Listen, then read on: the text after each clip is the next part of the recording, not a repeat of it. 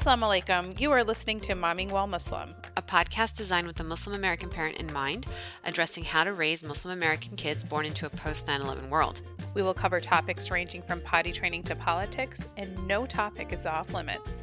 Along with our expert guests, we'll discuss what's new in the Muslim American diaspora, or just what's new at our own kitchen tables. Join us, Zeba Hassan, and Uzma Jaffrey, who have a combined 8 kids and 25 years of parenting experience, as well as just enough crazy between them while they pioneered this journey we call Momming While Muslim.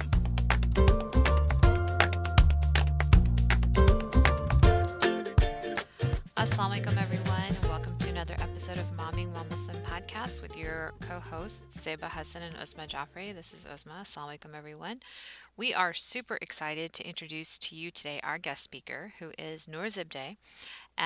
She's got a master's, RDN, and is a functional and integrative dietitian and nutritionist, author, and a speaker. She specializes in nutrition therapy and coaching for digestive conditions, thyroid and hormone imbalances, autoimmune diseases, food sensitivities, chronic fatigue, migraines, headaches, fibromyalgia, chronic pain, skin problems, and everything that comes with personhood and oftentimes motherhood. Noor is the author of the Complete Acid Reflux Diet Plan, and that includes easy meal plans and recipes to heal GERD. And the Detox Way, which provides everyday recipes to feel energized, focused, and physically and mentally empowered, which is something all of us need. And that's going to include more than 100 real food detox recipes. At home, Noor is a wife and mom of 3 boys, so that's why she is close to Zeba in my heart. And she enjoys cooking, hiking, spending time outdoors, music, dancing, and now coming onto a podcast to help us learn more about anti-inflammatory diets. So welcome, Noor. Assalamu alaikum. This is Noor. Thanks for having me. So let me first off start off by saying, Noor, I'm probably your target demographic, right? Like, I am 5 weeks in to my illness. I'm not even going to pretend like that I'm not. I take care of my kids first and take care of I don't even have me on the list. Not right now. So why don't you start off and say why somebody like myself should participate in your program? Well, so here's the thing is that women in general, and especially moms, we tend to put everyone else before we even think of ourselves. And, that might be okay short term. Maybe okay if you have like a newborn and you have to get up at night and nurse or feed and change diapers. But the problem is we get used to this, and everyone around us, they get used to us putting everyone else first, and then at some point we just forget, like you just said, like I forget to put me on my to-do list, or and then over time we know that women are at an increased risk of several health conditions more than men, and with us not taking care of ourselves and not putting ourselves first, and sometimes you definitely have to consider everything in your life, but when we don't create that time for ourselves and the mindset, then we end up getting health conditions and diseases later in life, and it becomes a very late wake-up call. That's really interesting, and I'm seeing that 75% of Americans currently that have autoimmune diseases are actually women. And why do you think that that's such a high percentage? Like, is it because we don't naturally take care of ourselves? I mean, with autoimmune diseases, there's not like a single thing that triggers autoimmune diseases. We know that there is a big connection between the gut and autoimmunity, and then there's a connection between the gut and stress. And we know that women tend to be more stressed than men. There are a lot of statistics and studies on that. Women report more stress, physical, emotional. We go through childbirth and labor and, late periods, hormonal fluctuations. No, there may be a genetic predisposition, because with any medical condition, there's genes to contribute, but also lifestyle is a big factor. So when you put the demands of everything that we have to do, and interestingly, working women tend to be the highest stressed category of everyone.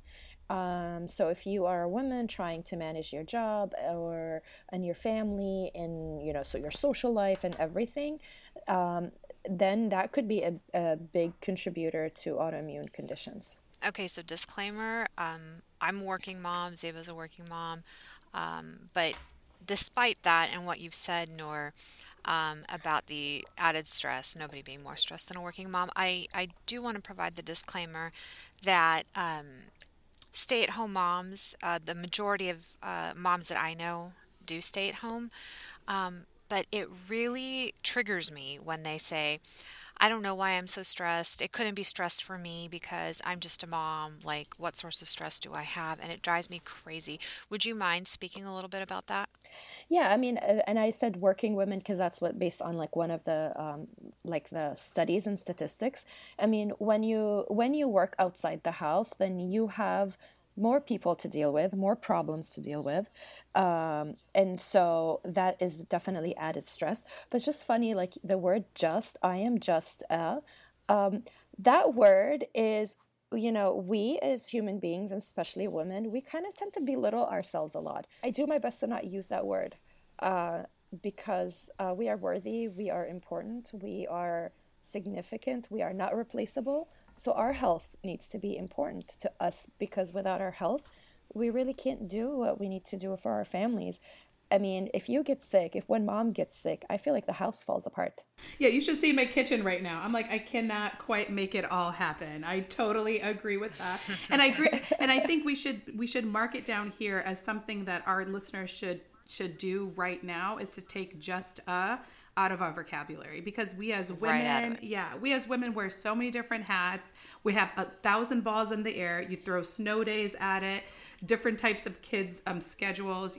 We're not just we're literally the CEO of our family, and we have to literally think of it and treat it as such. Yeah, and stress is so relative, so it doesn't really matter if you're working or stay at home. Work is work. So staying at home is also a job. Real quick, I'm interested to learn why your work is more autoimmune, anti-inflammatory centered, given that the number one killer in the United States is still heart disease for both men and women, and we face a global pandemic of diabetes in the next 10 years. So why is there such a shift now in nutrition and the GI world toward autoimmunity? When you say like autoimmune disease, like maybe I'm biased because that's the majority of the people I work with, digestive issues and autoimmune. But, people I don't know if they realize that once you have one autoimmune condition, you are at risk for developing another. And, some people, like, they may manage their autoimmune condition with, with medication and they think that it's, that's it, they're done. But we know medications come with side effects. And I'll just give you an example of like autoimmune conditions. Some people are on steroid medications that are going to lead to osteoporosis, and women are at risk for osteoporosis. And so just putting that on the back burner and not paying attention to the potential risk, long-term effects of an autoimmune condition, because we may think that it's manageable and we're not in severe pain and we're going to prioritize everyone and everything. Definitely a heart attack will motivate people to take extreme measures to change their lifestyle. But also, I think the subtle stuff that women ignore because they delay it, because they're going to pay attention to it later when the kids are older, when the kids are all in school. So these are just to point out that don't wait. So you just mentioned some subtle things that we should be looking for. What are some of these things that we should be looking for? Yeah, I mean, so here's my thing is like, for example, chronic fatigue, chronic pain. Yes, we are tired. It is, everything is just so quick and fast and we're overbooked schedules. But I remember working with a mom. She has a 6-month-old and a 2-year-old, and she felt like she couldn't go up the stairs. She was very weak, brain fog, was having headaches. It took her few months to see a doctor, and it took them few months to diagnose her with Hashimoto's. And she might, and that's an autoimmune disease where the body starts to attack your thyroid gland. And the thyroid gland produces hormones that are going to light up every single cell of your body. So some people think, the side effect is weight gain and difficulty losing weight, but also side effects of hypothyroidism or Hashimoto's could be, or symptoms can be like constipation, brain fog, fatigue, feeling cold all the time, and other symptoms. So we may think that these are just postpartum. You're just postpartum, right? Definitely, like a lot of women have mood changes and depression, and we just label, like we blame the pregnancy, but we are not giving women and ourselves and our friends and our sisters help and support. So whether it's like nutrition, whether it's getting the proper diagnosis, or the doctors listening to you and thinking beyond, like, could it be something else beyond postpartum? So that's just kind of one example. I'm actually was one of those people that it took the doctor probably about a year to officially diagnose that I had hypothyroidism, because I had nodules actually growing on my thyroid. But it was always that you have 4 kids, you have this, you have, like, there's a whole litany of other things that can kind of explain certain things away before we actually ended up diagnosing it with hypothyroid. I'm not Hashimoto's, thankfully, but I have to go every 6 months to get my thyroid regulated. And my question to you, Noor, is because I have to admit something right now. I'm a Noor Zibday dropout, which was my bad. And now she's totally re-motivating me just for those same reasons, right? Like the actually having to go and physically go and make an appointment to go and actually be able to take the time to be like, okay, I'm going to put an hour for myself every single week. Because I do think diet is a great way of trying to help manage some of the underlying symptoms that are caused by some of these diseases. And I'm literally blathering on right now because she's re-motivating me. But how do you then talk to these parents that can explain some of these symptoms away, which I do because I'm like, oh, it's fine, it's because I didn't sleep well last night, or it's fine because I didn't do this last night? Yeah, I mean, it's actually me. That's one of the most challenging things, is like showing people and the women that I talk with how the significance of sleep, the significance of lack of sleep, of the eating right. It's definitely challenging, and for some women, we tend to like support. We tend to respond better when we're supported, whether it's working with a coach or a dietitian or a fit personal trainer, or even having a group of friends who are supporting us, and then also our spouses. One interesting thing is, like, men tend to be more active than women, and that has been, like, doing surveys. And, maybe it's their nature, but men tend to need less support and encouragement. Once they decide to do something, they do it. Whereas we find excuses sometimes to not do things. We prioritize others. So I think maybe one of the things is just surrounding yourself by people who think like you, who believe like you, because we tend to function better socially. We're more social creatures. But I unfortunately sometimes I feel like women, a lot of the moms that I work with, they reach rock bottom before they come and do things about their health. So, Noor, integrative medicine is like the next new wave, I feel like, in healthcare. It's one of the big ticket items that's discussed now in healthcare circles. So why don't you tell us a little bit more about the integrative model of what you do? When we do the integrative and functional medicine approach, or the paradigm, is that we're trying to look at everything that affects a person. And so, genetics, we cannot control that. Age, we cannot control, we cannot stop time. But when it comes to overall health and wellness, nutrition and diet is definitely in the core, is in the root. But we also have lifestyle, such as sleep and managing stress. And sometimes I'm because that's what I do and I believe in it. So that's, of course, what I focus on. Sometimes I feel like you may talk to someone and then she may not be able to control the stressors in her life or the fact that her kids schedules, but what she eats is something that she can have control of. So if we start with that, then it becomes more like a trickle effect, like a domino effect. She changes the way she eats. She starts putting time in her meals and planning, and then she starts having more energy and less fatigue and less pain. She signs up to the gym, starts working out, and then things improve, and she's like, oh, let me address my sleep, or let me restructure my life. So for some people, nutrition is a really great place to start. For some people, it's exercise, but definitely nutrition is really important. We eat multiple times a day. You need the nutrients, the vitamins, the minerals, the protein.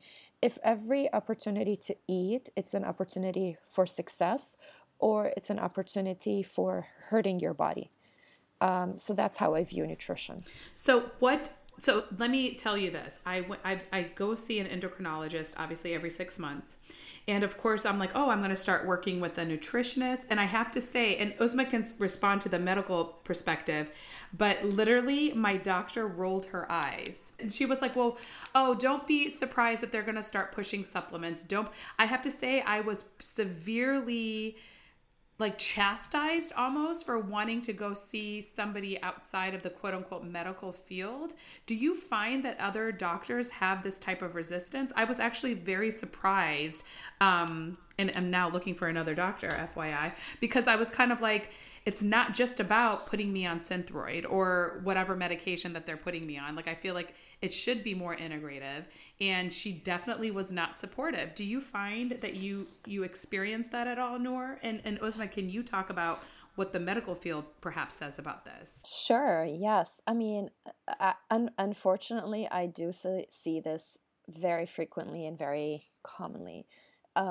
I have few doctors who I send patients to, and then when I ask for labs, they order them without hesitation. So these are great doctors to work with. But there are definitely doctors who roll their eyes.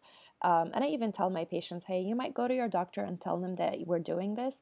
And if they're skeptical or if they discourage you, don't be discouraged. You know what you're doing and why you're doing it, and you're feeling better. So don't let that discourage you. And I unfortunately see a wide range of things. I see some doctors who tell their patients, oh, just read a book. And I'm like, there are tons of books. If reading a book helped, then we wouldn't have an obesity and diabetes and epidemics of so many different diseases. And I have a doctor who tells his patients, oh, eat a vegetarian diet and run for an hour every day. I don't know about you, but that does not sound like, if I go tell you eat vegetarian and run an hour each day, I don't think you're going to listen to this advice. It's not going to work for everyone. Yeah, I definitely do not want to be running an hour a day. I'm going to tell you that right now. Well, and I know because that doctor, I know it worked for him. That's his philosophy. But, when I work with someone, you have to see what else they have going on in their life. What is their medical condition? I mean, somebody was with arthritis pain and you tell them to run an hour every day. They're just going to leave that advice in that doctor's office as they walk out the door. They're not going to do anything about it. So unfortunately, I see that. But we know that, here's when I feel like nutrition, it does not replace, I never say, hey, don't see your primary, come see me. We should be working together, but unfortunately that's not the case. For a lot of people, they may have the symptoms of a condition, but they did not cross the line where the condition is diagnosable or by the medical codes, and maybe Uzma, you can talk about this. Their TSH did not reach a point where they should prescribe a medication. But this is a perfect time for someone with early signs of thyroid deficiency or imbalances, whichever it is, to focus on managing their blood sugar, because we know that blood sugar is connected to the thyroid, to make sure that they're eating high quality protein, to check their iron levels, especially women who are menstruating. A lot of us are running around anemic and we don't even know that. And doctors don't always order the storage form for iron. a great time to make sure that you're getting your nutrients, whether it's from food or from supplements. I definitely 100% believe in food, but I also know that when I've added supplements to the right person, the right dose, the right product, it definitely helps with their, prevention. So there are so much that we can do to prevent from being diagnosed, from getting on a thyroxine or metformin for people with diabetes, or a statin for people with high cholesterol.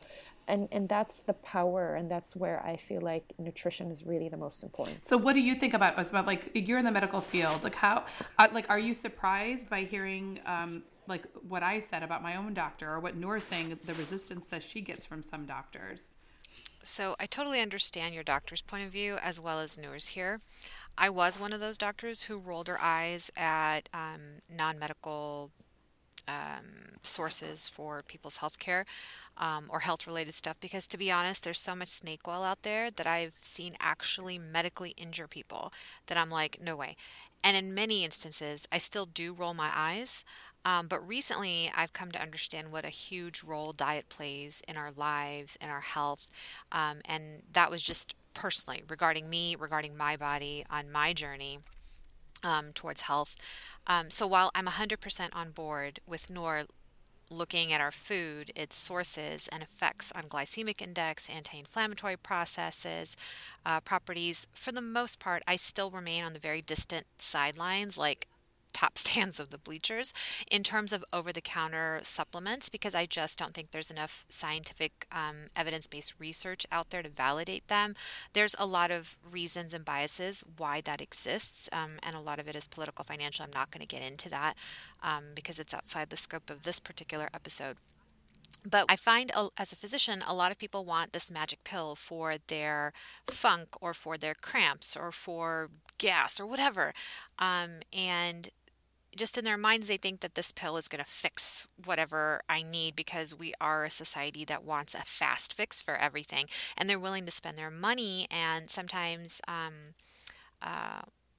put their health on the line for these supplements that are not 100% safe. There is no standardized way to guarantee their safety. And I've seen so many kidney injuries on simple things like magnesium, which you can buy at any pharmacy you want to, confusion, delirium with too much copper or too much sodium supplements, wasted dollars on vitamin E in dementia patients who are basically in vegetative states, but the families are like, oh no, it's stopping the dementia. It's like, no, it didn't work, but it's natural, so it must be better. Well, marijuana is natural too, a drug is a drug is a drug, whether you find it in the natural section or whether you find it behind the pharmacist counter, it's still a drug. Everything we put in our mouths and in our bodies has side effects. So if you're going to use any of these, I think it needs to be under the supervision of a medical doctor. And while I personally am not opposed to working with naturopaths or non-allopaths on a patient's team to achieve that particular patient's goal, I think that team-based approach is really important. I find that a lot of people are wanting to write off MDs and DOs because they think that there's some kind of competition or combat between the naturopaths and the allopaths, and that just doesn't exist. We're willing to work together. But I am from Texas, so if it's a quack, I'm going to call it a quack. Or if you think it works, you really got to prove it to me. If you want to take this and I find out from my pharmacist that that's going to interact with your cardiac medication, well, you're going to have to prove that this really is some amazing cure for what's ailing you. I don't think that it's true that we're at odds with each other. I think we can work together. And for the most part, the medical community is not averse to working in conjunction. And again, conjunction, collaboration, teamwork is going to be really, really important in this situation. So I'm with you on a lot of things. One thing that I actually do, like when I go to my primary doctor, if I'm suspecting something, I will tell her that, you know what, I know my insurance may not pay for this, but can you order it anyways? And because I want the information. So that's just one thing that you may bring up to your doctor if you know what because unfortunately insurance doesn't, it's not, we don't always have the best plans. And that's just my take, is that sometimes they will limit the doctor, knowing what your plans are, what your coverage is. And if, I tell my doctor, if there's an additional copay, I am okay with it. Can you get the information that you need? And because a lot of times doctors are, you don't want your patient coming back and unhappy because they had to pay extra out of pocket, but it's going to be different from one patient to another. So that's just, my own personal experience. Now, you're absolutely right with what the patient is able to do and what the patient is willing to do. And that's why, like, one of the things that, like, annoys me from all the online forums and the websites and, hey, I did this, so everyone else should do it. It's not going to work for everyone. Everyone is different. And just because you followed a very restrictive diet that made you, now lose all this weight and run a marathon, like, some people put themselves on a pedestal, and that makes other people, especially women, we tend to compare. That makes other people feel really bad. Oh, this person was able to do this and I couldn't, or, and so that's like one advice. Like, a lot of times people who are enthusiastic about the changes that they made, they want to share that, which is great. Absolutely do that, because you'll motivate someone, but just be careful how you share that. And also for other women to make sure that they're getting their advice from people who are knowledgeable, from practitioners. And I do 100% believe in combining, Western and alternative or Eastern or whatever you want to call it. Like, I never think anybody with active cancer should not take a medication for it. Like, that is something you have to talk to your doctor. You mean you can juice cancer away? Yeah, like, I don't think you can. I don't know if you can juice your way out of cancer, and that's never an advice I would give to anyone. Or even, like, I definitely work with patients with Crohn's and colitis, and some patients want to avoid a steroid therapy, and I tell them, what, if your doctor thinks that your Crohn's is not severe, is not that advanced, that they're willing to wait and give diet and lifestyle a chance, then let's go for it. But if you're bleeding and all your intestines are scarred, if they believe, and you do your own research, make your own decision. If you need to take that steroid short term to just like calm your body, and then calm the flare, and then Reset. Let's work on diet and lifestyle and create that long-term prevention or lifestyle diet. Same thing with asthma. Like, you may need a steroid so that you can breathe, so that your airways don't, close up. I'm not going to tell you don't take a steroid, but then we can work on, like, okay, what triggered that and what foods caused that, and maybe you have like a histamine issue that we need to modify your diet and add certain things to whether it's a supplement or food. But I mean, just kind of like sometimes, I am 100% believer in integrative and functional medicine approach, but I don't think, there are certain times when we need sometimes we need that antibiotic. And a sheet of paper like that you get from your doctor on your way out on what to eat, it's really not going to help. It's the day-to-day reminders and the tools and the tips that you get when you work with a nutritionist to figure that out and make it stick and make it easy in the lifestyle. There's so many fad diets out there. Like, right now, I think what's gaining traction is the keto diet, or in years past it was the sugar-free, fat-free diet, or it was the Mediterranean diet, or it was the paleo diet. Do you feel that there's or Atkins, exactly. So as a nutritionist, obviously, do you feel that there's any one that has more credibility with the current Your Plate system, or do you feel like it really is personal to each individual person? Yes, I mean, I am 100% all about custom and personalized nutrition. So, like, there's personalized medicine. So, when somebody, like, you don't have any health conditions, you're trying to eat healthy. My plate, and when I talk about this in my book, the Detox Way cookbook, is that half of your plate needs to be vegetables. Somebody came up with this ridiculous advice: don't eat anything white.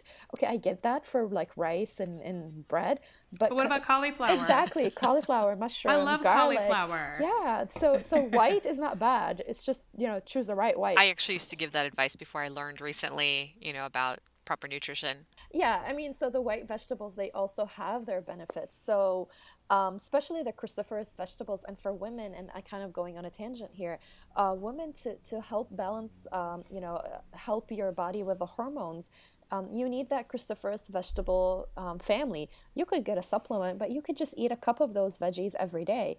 Broccoli, cauliflower, cabbage. I add purple cabbage to my salad all the time. And it's just a little bit of lemon and apple cider vinegar. It just tastes really good. It is. You can snack on those foods. Cauliflower now is like the biggest craze. You can make it into rice, into a pizza crust, into mashed cauliflower.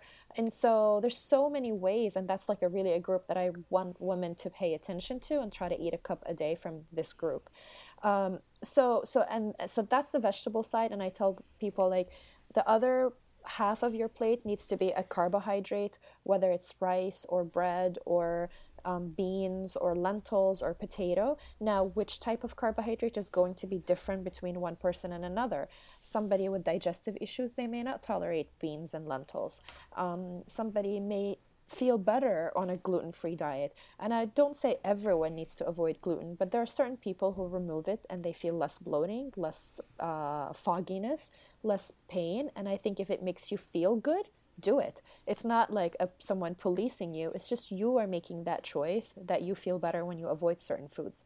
And then the other quarter sort of is your healthy protein. So that is my plate, and I don't feel like everyone needs to eat dairy. If you can tolerate dairy, that's great. If you cannot tolerate it, that's fine. Most pediatricians don't recommend milk anymore. It's the old schoolers who still do, saying that human babies somehow are going to do better on another animal's milk. Like we're the only species who is told to drink another species' milk. Every other species drinks its own milk. My 5-year-old, because he actually had his gallbladder removed when he was 6 months old, has never drank milk. Yeah, see, literally never drank milk. So he's alive, and I think what had happened, like, and I think it's because whenever we go to the GI for him, which we have to go every year, they're essentially like, his body can't really digest it, and they know to avoid things naturally. But he eats yogurt, and we have coconut milk, like, which also has the amount of calcium in it as milk does. So he's never had a glass of milk in his entire life, and he's going to be 6 next month. Yeah, and subcontinental moms they cannot wrap their heads around that, oh my God, like if you don't drink milk, what's going to happen? Because I think it's such a luxury overseas, especially for those of us who come from impoverished backgrounds in the subcontinent, that, milk does the body good. And so I think it's just beyond their comprehension to think that there are alternatives to cow's milk. So I rely clinically on growth curves to determine whether a kid is growing appropriately, gaining weight appropriately. But what do you say to the overweight or normal curve kid whose back home mom or grandmom is saying he doesn't eat anything, and how much should he be eating? How often should he be eating? Because we find this overfeeding syndrome that happens in a lot of back home families at their kitchen tables. So as a physician, I know what I would tell them, but they often won't listen, and they just go buy Pediasure to fatten this kid up, quote unquote, alluding again back to back home mentalities that we can't address right now. But what's your expert nutrition advice to moms of these particularly overfed or at risk for overfeeding kids? Well, that's a great question, because I don't see children in my practice, and I feel personally that feeding my kids is challenging enough for me. So, let alone feed anybody else's kids. And so I'm going to let other dietitians help other moms for that every single day. But of course, as a mom, I always get that question, and I definitely want to feed my kids.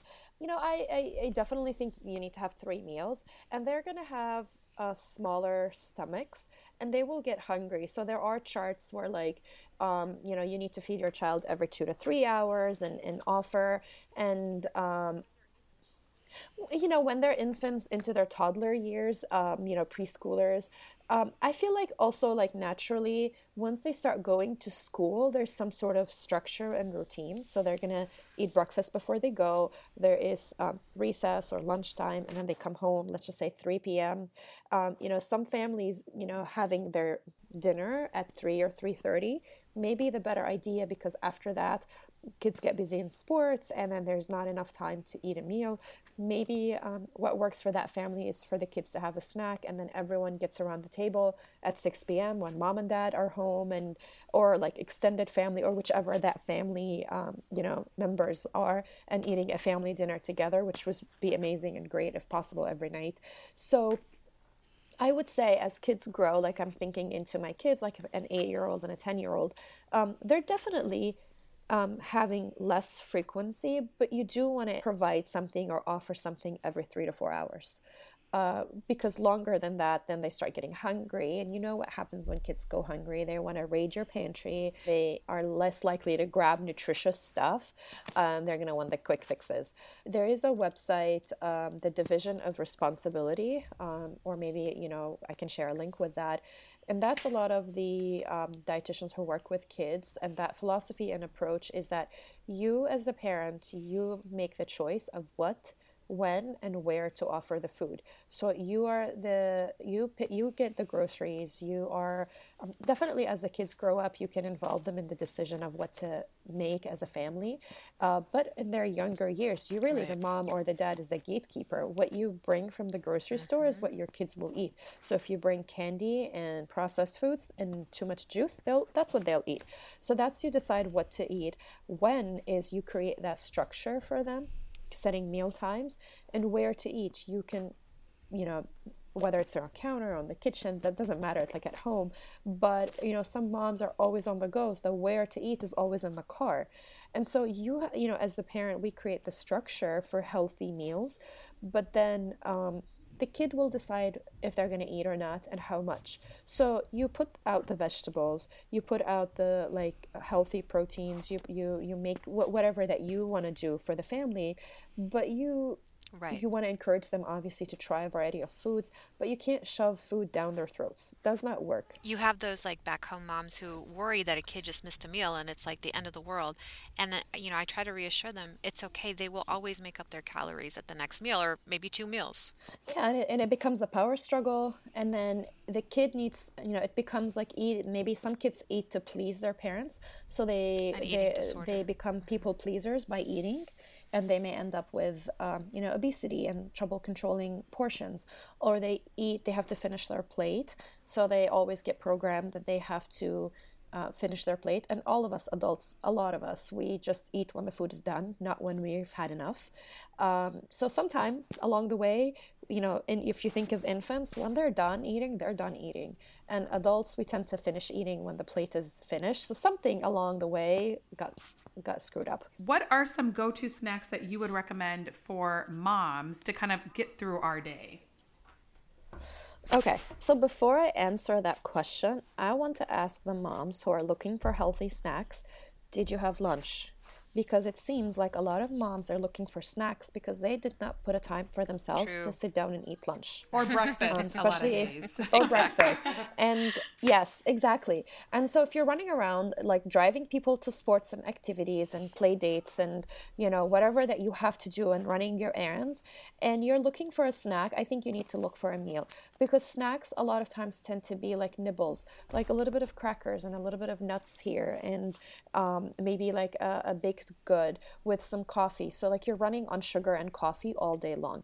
And instead, I would like moms to sit down and scramble some eggs with some vegetables, or maybe have a bowl of oatmeal and then add some chia seed and hemp seed and healthy fats and proteins to make that not super sugary and without adding too much sugar. Or maybe make yourself a salad and add some grilled chicken or leftovers or just something, or chickpeas, so that you are having a savory, not super sugar loaded snack. So if you're looking for snacks all the time, make sure that you've had a meal every 3 to 4 hours. If you hadn't had something substantial to eat in the past 4 hours, you shouldn't be looking for a snack. You should be looking for a meal. So you're pretty much saying have mini meals throughout the day. don't snack necessarily. Well, not necessarily. I usually tell people like time, 3 to 4 hours between your meals. So if you're gonna have breakfast at 8, you send your kids to school and you have breakfast at 8, then lunch could be like 12. You could have a snack at 3 and then dinner at 6 or 7. So I'm actually, because of, I see a lot of people with digestive issues, and that might get a little technical, but your digestive system needs time between meals to clean up the waste. Anything that didn't get absorbed and digested properly, any bacteria, any toxins in food. If you eat every hour, every 2 hours, you potentially are not giving your body the chance to do that cleaning motion. It's kind of like you're sweeping your kitchen floor, and every time you try to clean it, somebody walks in and you have to redo it. So if we eat, like the story of every mom's I was going to life. say daily occurrence every single day. Yeah, you try to clean one corner and then somebody steps on all the dirt and then you have to redo all of it. Same thing for your gut. If you don't give it a break, at least 2 hours, then the digestive, like from the stomach all the way to the intestine, they're trying to do that cleaning wave, and every time you eat, you interrupt it. And that could lead to like bacterial overgrowth and other conditions. But I actually discourage constant eating, because that also tends to elevate your insulin. So every time you eat, if it's a carbohydrate food, whether it's a fruit or yogurt or a donut, your body will produce insulin. And the more insulin you produce and the more it is in your system, it's going to prevent you from losing weight. It's going to make it harder to lose weight. And eventually that will lead to blood sugar issues in the future. I'm so glad you mentioned that, because that is kind of that insulin theory is the crux of what initiated my move into giving diet the focus of my attention, and reversing my health problems with that, because it's insulin that for me scientifically just made sense to focus on and to reduce in my body, because there was a lot of inflammatory issues that I was experiencing, and obviously with diabetes, was able to reverse all of that just through diet, nutrition, and controlling my insulin levels. And a lot of that happened because of the fallacy of eating all the time, which isn't necessary for everybody, and certainly shouldn't be the case for people who have family histories of diabetes, or people like myself who gave birth to a 10-pound baby and probably had diabetes in my last pregnancy. So yeah, the insulin theory I think is really important. So I'm really glad you mentioned that those frequent meals are not for everyone. There's this whole new movement to also practice intermittent fasting. So, to see how much longer you can go without solid food and just be on liquids to decrease inflammation in the body. Yeah, and thanks for bringing the intermittent fasting. I actually am a big proponent, and I do that as well too. And so funny, back in the days when we were in school, like breakfast is the most important meal and everyone needs to eat breakfast. And for a lot of people, they need breakfast. I mean, for a lot of people, so here's like, I'm thinking like people are listening. If you're a new mom and you're nursing, please eat breakfast. You do need the calories, you do need that. But for if you don't, some people like don't feel hungry in the morning, and it actually really makes their life easier and they feel better. Listening to your body. My kids wake up hungry, so I'm going to let them obviously eat. I'm not going to say, no, you got to do intermittent fasting. I'm not going to say that for an 8-year-old, but you know what, just like listening to your body. So now, like, starting out, I was like, oh my God, you got to eat breakfast. And now I'm like, of course not. If you don't feel like eating breakfast, and I tell my patients, you know what, why not try intermittent fasting? And try it. If it feels good, that's great. Let's do it. And, you brought up keto, and then you even asked me in the beginning, like keto, paleo, any of that. I'm very open. Like when somebody comes and wants to try something, I'm like, you know what? Let's try it and see how it goes. So, Noor, can you tell us a little bit more about your book, the new one that's coming out on detox? My book is called The Detox Way. So it's not actually, I offer like a detox program for people who work with me individually, because I feel like when I use like medical, I don't take the word detox very lightly. I know a lot of blogs and people are like, detox this, detox that. You can even hurt yourself if you go on a 5-day juice only or vegetable only, because your body needs a whole different variety of nutrients to help detox. your liver is going to detox and it's going to need certain nutrients to do that. I had lots of recipes on my website, so I sat down and of course I added a lot more to them, but I created, I put them all together and I talk about a little bit about, that plate that I mentioned earlier. And I tried to incorporate in the recipes the cruciferous vegetables, leafy greens, the garlic, the onion, the aromatics that are going to be good for your gut flora and for your immune system, and healthy proteins as well, and healthy fats. So I created this book because I wanted to answer people when they ask me, what should I eat? Now, so it's great for people who, if you don't have, a medical condition where you have to, follow a certain diet. The book is dairy-free and gluten-free, and I did that on purpose because a lot of my patients have digestive and autoimmune conditions, which, they do feel better when they remove these two food ingredients. And I actually didn't incorporate any soy or corn. And, I'm not a big proponent of corn, but, anybody, if you want to add something, you don't want to have that restriction, you can always add these foods. But I wanted to give a platform for people who need to remove these things from their diet, that you can eat healthy, flavorful, balanced, visually appealing, tasty meals. And I put those in my book. And so, the word detox definitely captures people's attention, but I try to incorporate all the foods that will naturally support your body to detox. I think people who are against detox, they say that, oh, your body detox is on its way, so you don't need to do anything to change that about it. And I'm like, well, yeah, your body detoxes if it has the raw material, the good, healthy food. But if you're feeding your body junk all the time, it's going to be so much harder for your liver to detox. And it's got to detox a lot of things, including the acetaminophen that you're taking and all the other medications and whatever your food is exposed to. So we just have to support the body to do that. So where can we find your book, Noor? You can get it from Amazon. On the first or second page, I do have a link for people to sign up to get a bonus. And in that bonus, I picked my favorite recipes and I put them in a 7-day meal plan. And I'll email you like a meal plan with a grocery shopping list, and so that you to speed up the process. I don't want that book to sit on anyone's shelf. I want them to actually use the recipes. So that's why I created that bonus for that. So, for anyone who gets the book, make sure that you sign up for that bonus. Right now, I am, in this stage in my practice and my career, I do focus on helping people with digestive disorders and autoimmune conditions. So IBS, Crohn's disease, colitis, autoimmunity. I'm very passionate about this because this is where a lot of prevention can happen, and where if you ignore the warning signs, things get worse and worse and worse to the point where it affects your day-to-day activities. If anyone has this or knows someone who has this, happy, for them to reach out to me and I can share more about what I do. I definitely appreciate all of your insight, Noor. It's definitely re-motivating me to focus and think about taking care of myself. I may be reaching out to you, and perhaps depending on when we can meet up, you can follow my journey on my blog post and Mommying While Muslim.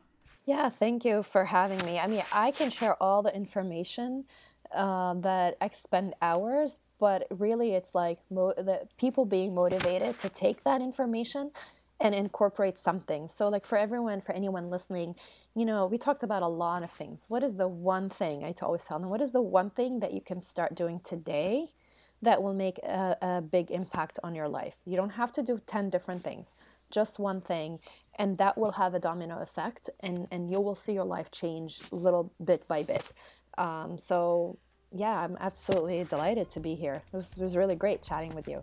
So one change at a time is our takeaway for today, and I definitely appreciate it, Noor. Yeah, absolutely. Assalamu alaikum, everyone.